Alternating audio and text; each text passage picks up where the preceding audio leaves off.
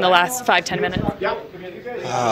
I think I played the first 35 minutes, maybe best of my year, but then the last 25 was got a little bit casual and wasn't that great.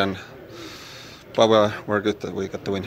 Do you think that happens goal after goal after goal? You guys were up quite a bit over the Avs. Does that happen? You said you got kind of casual, so does that happen when we're winning by a lot?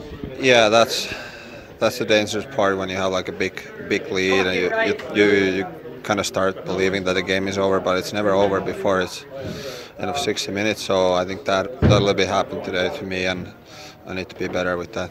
Just thoughts on going against and stopping some great shots from one of the top lines in the NHL.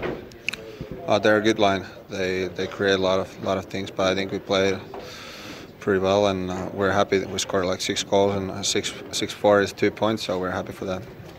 You seem to have caught fire under Kent Hitchcock. Did he say anything to you, or is there any correlation there?